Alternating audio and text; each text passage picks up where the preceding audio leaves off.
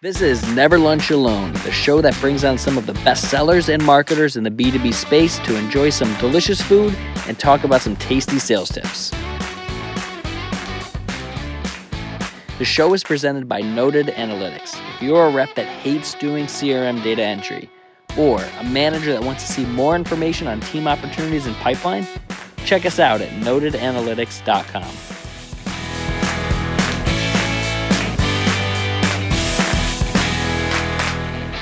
Welcome back to Never Lunch Alone. This was a really fun episode. It was the first time we had a panel of experts to talk about the art of the discovery call.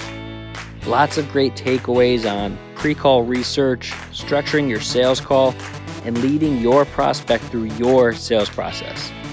Thanks to Max Tipton, Sierra Chowdhury, and Tom Stearns for making this a great episode. Let's jump in. I'll kick it off. So my name is Matt Walsh. I'm the co-founder and president of Noted Analytics, and today's session is brought to you by Shake Shack, where we got a burger, fries, and a little malted milkshake that I don't think I've had probably like 8 years. So I'm super excited for this panel and super excited for this lunch as well. Sierra, wanna jump to you? Yes, thank you, Matt. My name is Sierra, and I am an account executive at Mineral Tree. And I had Sabroso for lunch, so I should be tapering off here in an hour or two after eating like that. Thank you. Yep. Max? Hey, everybody. Max Tipton with Kong, Enterprise Account Executive here based in Boston. And I have a nice smoothie here. Been on a smoothie kick lately. Throw everything you can in a blender. I'm here to go. So thanks for joining, everybody. Very nice. And Tom? Thanks, Matt. Yeah, Tom Stearns here. I am a sales consultant, and I am having a salad from everything I grew in my garden, except for the bacon. That doesn't grow in my garden for some reason. So I did purchase the bacon, but everything else is right out of the backyard this afternoon. Yeah, very cool, Tom. Very cool. Little living off the fat of the land, right? Yeah, a little hobby. It's definitely fun. Let's jump into our first topic. So the first topic is going to be on pre-call research, and we'll do a little clip just to uncover why pre-call research even matters in the first place. They didn't cancel you. You canceled them. You're not aware of this? No, I'm asking you. You think I got canceled? Are you under the impression that I got canceled? Have I hurt you, Jerry? B-movie Can we get a resume in here for me? B-movie opens tomorrow. There's something about that clip that I love, right? It's, I mean, and I've seen it so many times firsthand where just you go into a meeting, could be with a customer, could be with a prospect, and information that could have been easily looked up or found isn't, and then you're asking maybe silly questions. So curious, Tom, from your perspective, I know you work with a lot of different companies, work with SDR teams and AE teams. How do you coach the people that you work with? Let's say it's an enterprise deal on the proper pre-call research that they should do going into a discovery call.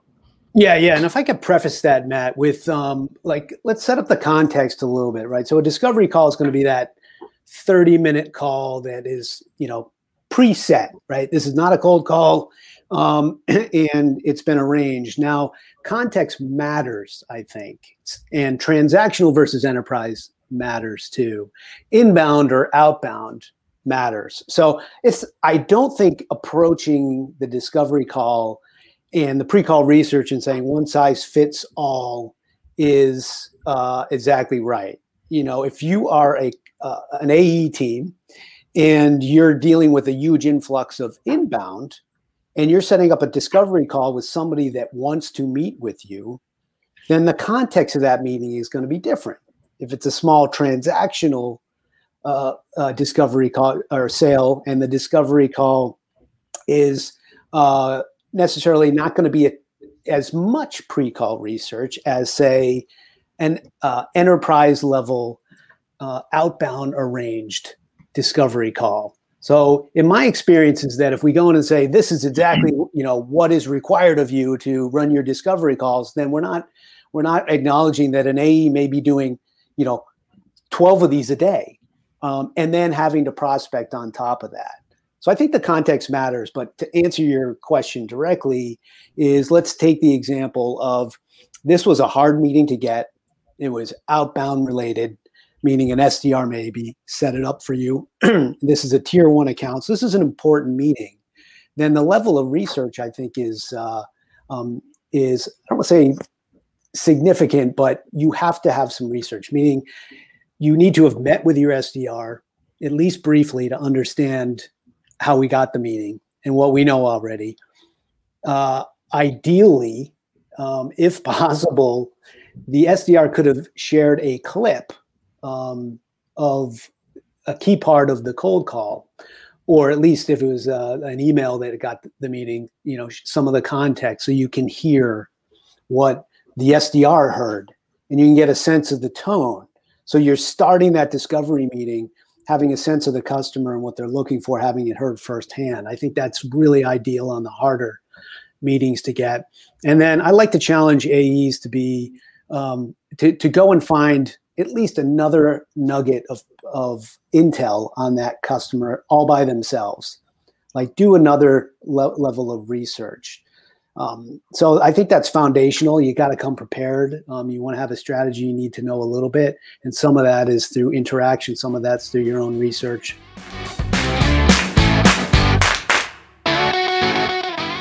I use Owler to get some, or a firmographic, I should say. Siftery, G2Bot for Technographic, LinkedIn, Crunchbase. I think those are some of the places that I try and find some information. I think another place that is interesting where you can find a lot about a company's process is job postings. So like with us specifically, again, we sell software that connects to people's accounting systems. And by looking at the job postings they have for their accountants, like we need somebody that can print checks and we need somebody that can prepare W-9 statements and stuff like that. You can tell from those, those bullet points that companies are telling you that they do it manually because they're hiring for a person to do it, but also in like the sales, and if you're selling something that applies to salespeople, looking at their account executive job posting, it will probably tell you what systems they value your familiarity with. So you can go off of that too. In a perfect world, right? Your calendar's full, your SDR has you with qualified meetings day in, day out, but not always a reality, right? Are you doing prospecting yourself? And if so, what's your approach to pre-call research? One of the things I did for a Fortune 500 financial services organization is we knew that we were going to get an opportunity to pitch to the CIO, to the global CIO. And so from there, I wanted to put together messaging that would really impress them and catch their interest. And so I went onto YouTube and found a bunch of interviews that the woman, the CIO, was part of. I literally took a screenshot from the interview with the CIO from a few years ago and took a quote of hers and put it on one of the slides. And one of the quotes is like, this is what I believe the future of our company is about. And that was from years ago. Honestly, I think it still was relevant. But ultimately, what we were able to do is show that slide, and she was on it with her whole team, and it got her to talking. Found this really awesome podcast called Technovation by Metis Strategies. They interview Fortune 500 CIOs, CTOs, CDOs for digital, and they publish these podcasts, these 20-minute podcasts all the time. One of the best podcasts you could follow out there for prospecting. I do this with my podcast a lot, or audiobooks. Like I'll listen at 1.5x, and I started doing that with YouTube as well. You can, because sometimes it's like you want to listen to this speaker in their keynote, but 40 minutes later, right, or whatever it is, and duration's kind of hard. But if you run it at a faster speed, you can kind of get through it, get the key point, get the screenshot. Most important. And then you just tell stories. I like to have at least one story ready, because if we're going to have an outbound opportunity, I think a big piece of value that a sales rep could bring to the table are stories about what their peers are doing. What are you doing to enable my direct competitor to be better at their job? Maybe just give a very real story about some of the challenges they face. The best way to do that is through your own stories, through your own calls that you're having. But ultimately, another version of doing that, there's online research with LinkedIn and podcasts, but there's offline. And what I like to do is also speak to a lot of B2B sales folks that sell to the same types of companies, to the same people within those companies, and validate with them what they might be hearing about the various accounts that I'm going after. Because a lot of times they've already sold into there. So what did you really latch on to get a $200,000 per year deal prioritized? And so we'll have those conversations. It's good to have a good community there for that offline homework that you need to do as part of the research. Yeah, that's great. I mean, peer groups are huge. I see Christopher Williams joined. I know he has a great Sales Huddle peer group network and community of getting people together. I think it's a good segue into running that structured call, right? You have this information, like now how do you want to run your call? And when I was going down this YouTube rabbit hole, I should say, of like bad celebrity interviews, I came across this guy. He's a Canadian, I don't know, like video YouTube personality called Narwhal. Have you ever heard of him? No. I've not. No. No, I haven't either. But this guy, like, I have a clip on what he does. He does crazy research on celebrities, and they never really see it coming. And then just the questions that he asks, you see how impressed they are by the knowledge and the depth of the research. And it becomes infectious just watching people's reactions. So transition to running the structured call. Check this guy out. Matthew, your manager, is he from Canada? My tour manager, Matthew. He is Canadian. He's from Edmonton. And he was on Unsolved Mysteries? Yes. How do you know that? Were you paid to do test focusing with? That's a good question. God, you are really good at this, actually. Thank you, Banyan Productions. Oh my gosh. How do you know all this stuff? Banyan Productions. That's when I was in college. I used to work for this production company. Right? So it's nuts. Like there's like all these different rappers and celebrities and all these people.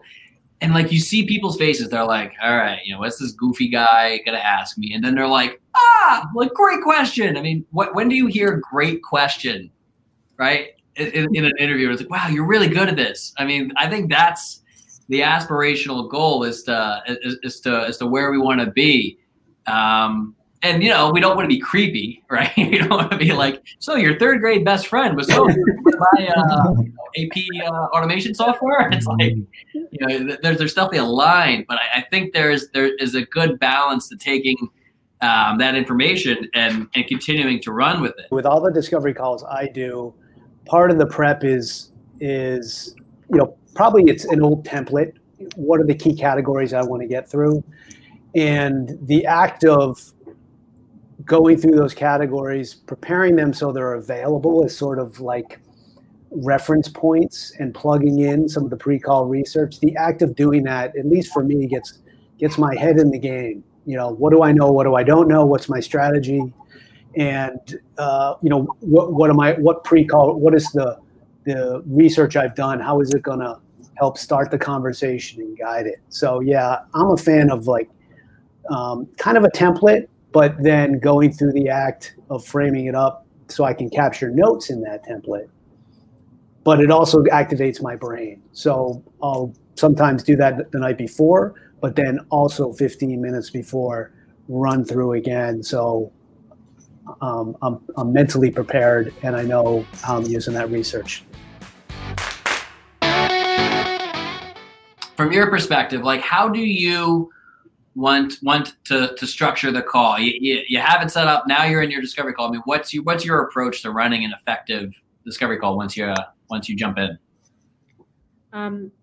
First and foremost, probably just making sure that regardless of maybe what expectation was set before the discovery call starts, that just the prospect understands that what we're going to accomplish and how we're going to accomplish it. So we have at Mineral Tree, we get leads from different places, which sounds nice, but it's a lot to manage sometimes. We have leads from partners, we have leads from banks, we have leads from BDRs, and we have leads that come directly on our website that just say sign up for a demo. And even though that might be the case, you can never control really when this lead is coming. Let's say from my counterpart at whatever bank. Maybe they're saying like, you're going to get on, she's going to show you the product, it'll be great. These people are coming and maybe they're expecting to have kind of sit back and watch this person sell to them and accommodate to them. And I can't control, regardless of whether a company comes to me, what they're thinking I should do for them. But I can control at that point what they should expect from me and how they can get the best of that. So what I like to say is like, I know that you're here to kind of review Mineral Tree, just kind of confirm they're in the right place. And here's what I understand about you so far. So usually what we do on these calls is if you could just kind of lay out these things for me, like I talk about their accounts payable process, how they get bills, what their company is like, all this good stuff, have them get them talking, and then kind of finish that with saying that once you do that, I'll be able to give you everything that they came for, which is they want to see the product, they want to see the pricing, they want to do all this. So if a call starts at 1:00, we go through like maybe some banter and then like talking about this, structuring the call for the first 10, 12 minutes.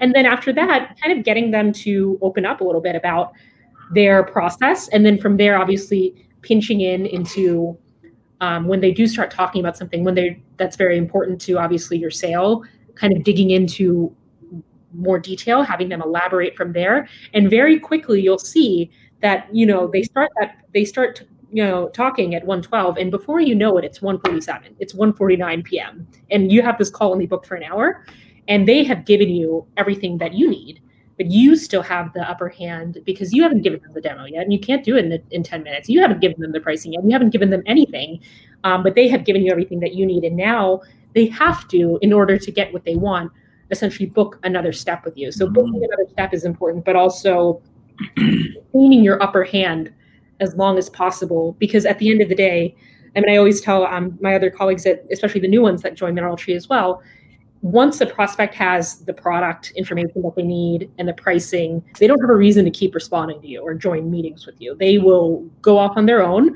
So as much opportunity as you can get to extract what you need out of there, and then obviously give at some point, like obviously at the end of them kind of doing their spiel, I talk about Mineral Tree in a way that's effective to them, but usually obviously 99% of the time not on the demo, more so like telling them a story. I really like to talk about other customers I've worked with that may not sound like they're related to that company, but when I talk about their pain and their problem and how our product, without even getting into the functionality details, helped them, that really lets them leave the discovery call feeling like they're at least, the goal that they came to accomplish, they at least came to the right place.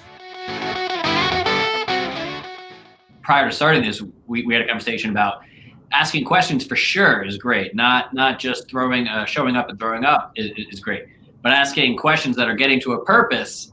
I think of them as leading questions, right? Like, and this goes back to what's your template, what's your framework for the call, is that, there's certain questions, and you may like have some questions that you riff off of, and you definitely want to active listen and react to it.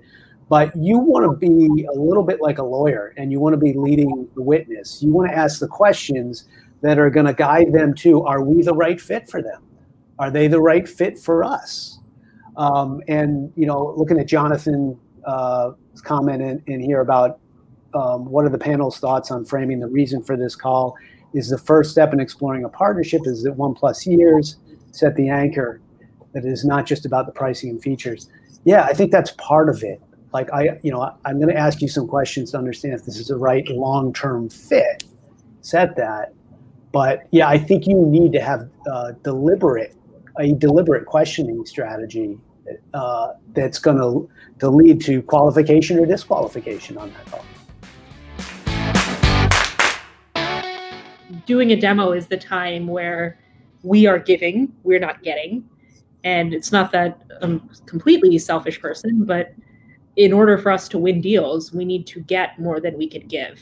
And there's a very short period of time to get. And that is when you have all the power, when the prospect doesn't have the demo and the prospect doesn't have the pricing. So that's a lot of the reason that even, there's lots of people that say that discovery happens as you push your sales process along, which is very true, but there's only specific parts that you can get on the first call, which is after that, after you've done your demo, it's a lot harder to ask. Like, so what's your pain point? What's like, do they really need to elaborate on that? No, because they've gotten what they need. You know what I mean? That at that point you have less and less time and power to get what you need. So as much as I can avoid doing demos for companies that frankly are just not going to be a good fit for us, I will, but it's also framing it in a way where it's like, I always say this, which is I'm so happy to review the product with you and everything that you need, but it's just not going to be that valuable to you to do so because there's just so many different ways that you can use MineralTree depending on your process. And in order for us to make the best use of your 1 hour,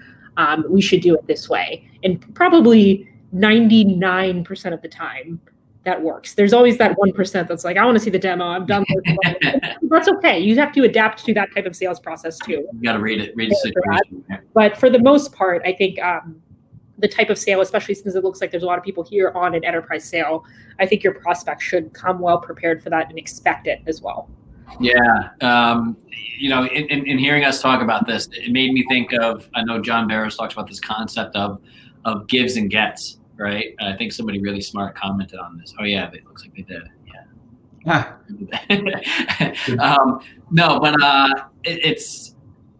There is this concept of gives and gets, right? But it's also showing it. So ideally, it's in equilibrium. If you start like doing the demo, sharing pricing, doing all these things, now you're out of equilibrium, and the customer has all the power. If you spend that call asking a million questions, then it's slaying the other way. And the customer's like, why would I even sign up for a second call if I'm just going to get interrogated again? Right. I remember one time when I was like doing some initial discovery or just research on before starting Node and Analytics, I called up a friend. I was asking all these questions. He's like, wow, I feel like this is like an interview. I'm like, oh crap. It's like too much. Need to dial it down a bit, but that was good feedback. Want to jump into the topic of having clear and defined next steps. So when I was thinking about this scene from this movie immediately jumped into my mind. I hope it resonates. But this is an example of not a clear or unawkward departure from a conversation. I'm not worried at all. All right, well, thank you for the pen. Yeah, no problem. Bye. Bye. Bye, Evan.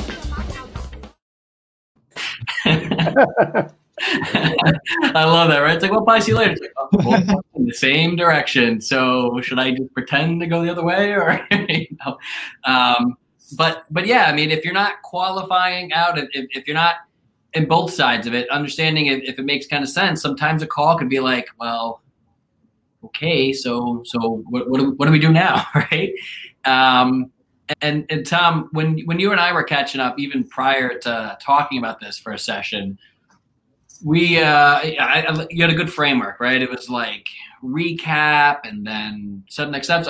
I liked your approach to bringing these calls to a close. I wonder if you want to elaborate a little bit on what you've seen and what you coach people to do. Sure. Yeah. So, I mean, obviously time management, you got to leave enough time for this. So if you run out of time and you can't talk about next steps, then you put yourself a bit in a pickle, right? You've lost just Hey, I got one. Up. Thumbs up. A food reference. Yeah. Finally. Yes. Got one. Yeah. Cause then now you're back to email and you lose total control. So, just leaving enough time is important, but then, the customer has probably shared a lot at this point, and it's a good idea to show that you understood that. So the recap, rephrasing what they said, summing it all up, like, okay, this is what I heard, is going to create empathy. They're going to feel like, okay, they got me. And then is there anything I missed in this? And now the next step. So what we should do next is let's set up that demo that you need. Who needs to be brought in? Like, just set the stage for what is going to happen next. Lock it in if possible. It's kind of nuts and bolts project management. And then the overtime tactic of you got agreement to the next step. Now you can throw in a difficult question that you forgot to ask earlier. Can you explain that one a little bit, Tom? Overtime, yeah. Overtime is that I posted about this recently, and a lot of people said that's the Columbo technique. And most of us are much too young to remember Columbo. But this is one more thing, right? So the psychology of the end of that meeting is that, okay, we're all done, we're all wrapped up, we've set the next meeting, it's on to the next thing, and the hey, one more thing, the customer's like likely going to answer that next more difficult question or the thing you forgot. It's that aha moment, like I want to get one more thing that is really like not comfortable asking. Overtime's a good opportunity to do that. So basically time is over, you feel like you're done, I'm ready to move on, and then you're hit with like, oh, hey, one more thing. I assume you've got $1 million that you can sign a check tomorrow. So do you think something could be like timeline? Like, I feel like sometimes that's a question that obviously you want to be really careful with asking earlier, because it's like, it might come off as, I don't want to do this call with you if you're not going to buy from me in the next 2 months. If you ask like, so when are you looking to move forward? But something, I could see that as like a really good overtime question that I personally sometimes shy away from asking initially. That would be really valuable, which is, so one last question, just so I can make sure we have everything wrapped up here, assuming that we obviously get through the demo and pricing and everything looks good from your end, when would you guys like to obviously have something in place? And then also from there, letting them talk, but then also saying, like, when they say what everybody wants to hear, which is, yeah, when we find something within the next 30 days, we'll be ready to pull the trigger, which everybody wants to hear, but we all know is not obviously the case all the time.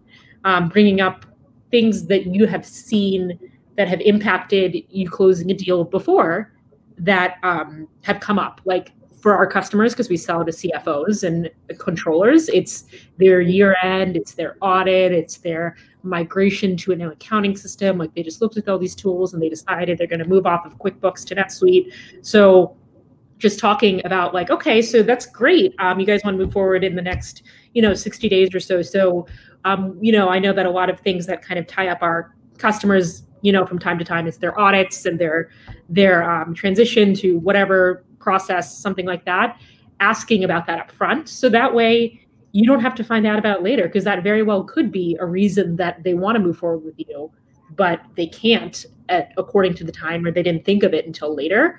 But just getting it out on the table, so that way it's something that that is top of mind for both you and them as you continue through the sales process. Yeah. Great examples there. And that comes with being prepared too, right? If you've got those list of questions, hey, I want to get a compelling event. I want to know what their fiscal, when they got to make these decisions, and the tone is not right earlier. And then you wrap up having that kind of look over to the side and be like, oh yeah, I've got 3 of those hard to ask questions. Over time, psychologically, is going to be a better chance to get an answer to them. I did see a question from Ryan in the comments. So he asked if you suggest going through the buying evaluation process during that discovery call. So are you? I think that requires some, situational awareness. You don't want to make any assumptions and jump into, put the cart before the horse. So I think you need to keep your, just stay listening and see if it is something that you feel is open to pursuit around the buying process. Ultimately, during those initial inbound calls, you want to figure out why they want to change. Why do they want to do this? What will it mean if they're able to? What happens if they don't change? Right? What are the consequences of that? And then why now? Like, how come you haven't already done this? What's stopping you? right? And so those are like the kind of the three pillars I like to get out of an inbound call on top of the other goodness that you can ask about. And based on some of those responses, you can really determine whether or not it's a good time to say, okay, it sounds like you're pretty serious about, moving forward with next steps. Is that, fair? Yes, get them to agree. And that's when you could talk to them about what your process looks like. Because ultimately, you want them to go forward with your process. You don't want to be locked into some of the buyer process. I find a lot of scenarios where folks need to be led down a path. And if you run a tight process, you demonstrate that you've done this before, and they kind of trust you and take your lead. We need to be leaders on these calls. And in these long-term evaluations when you're selling, six-figure plus type of deals. And so, if you're able to earn their trust and take leadership of that evaluation process, I think that, a lot of times that, they follow behind. I think, one thing I like to do as well around some of that upfront contract is, I'd be working on these deals and they get sidetracked, 3 months into it. And it's hard to then, have a difficult conversation with the prospect because you didn't set expectations early heading into it. So the sale that I have is, very involved. We'll install the software right on their infrastructure, help them, with that eval that requires weekly scrums, and we'll do this for 30 days. So if we agree to do something like this, provide free software and a lot of consulting around it, we have to be very sure that this is a committed type of buyer. And so one of the things that I'll have early before we get to that proof of concept phase, a discussion I'll have with them is I'll say, listen, here's what you can expect from me. I'm going to be on time. I'm going to be responsive.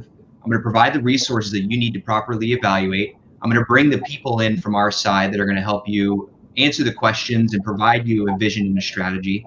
And here's what I expect from you, right? Sometimes we're going to get off track. Sometimes, we're going to, like Chris Williams would say, I need to be I'm going to be your mountain guide here. And sometimes we're going to get off track. You guys have a full-time job, right? What I would expect from you is that you would just let me know, right? Just let me know if we're off track. Let me know if you need a little bit of time, and that you're okay with following the process. And if we do get off track, that I can, bring that up and say, get your support in bringing things back to, bring the tanker back to course. So I think having a lot of that early, maybe not on the initial discovery call, but once you do, are a little bit more comfortable with your prospect, is having that discussion. And I think it demonstrates to them that you're, serious about this and that you've done it before. And, a lot of times it gives you that card to, call them out if things do get off track in the future because those expectations were set. Yeah, a great point, Max. One thing I would add too, and when you're setting that expectation is like, here's what I'm going to deliver and here's what I can expect of you. I've also heard it be a good time to introduce how do they want to be engaged. Should I send you an email? Can I text you? A phone call? And it could be a great way to get that number if you haven't had it or just learn what their preferred communication medium is. That's a good way. Because I know sometimes I'm like, oh, I want to follow up with that person. I'm like, crap, I don't have their number. And I don't want to like now get it from a tool. And it's like, clearly I researched that they purposely kind of didn't have in their email signature and stuff like that.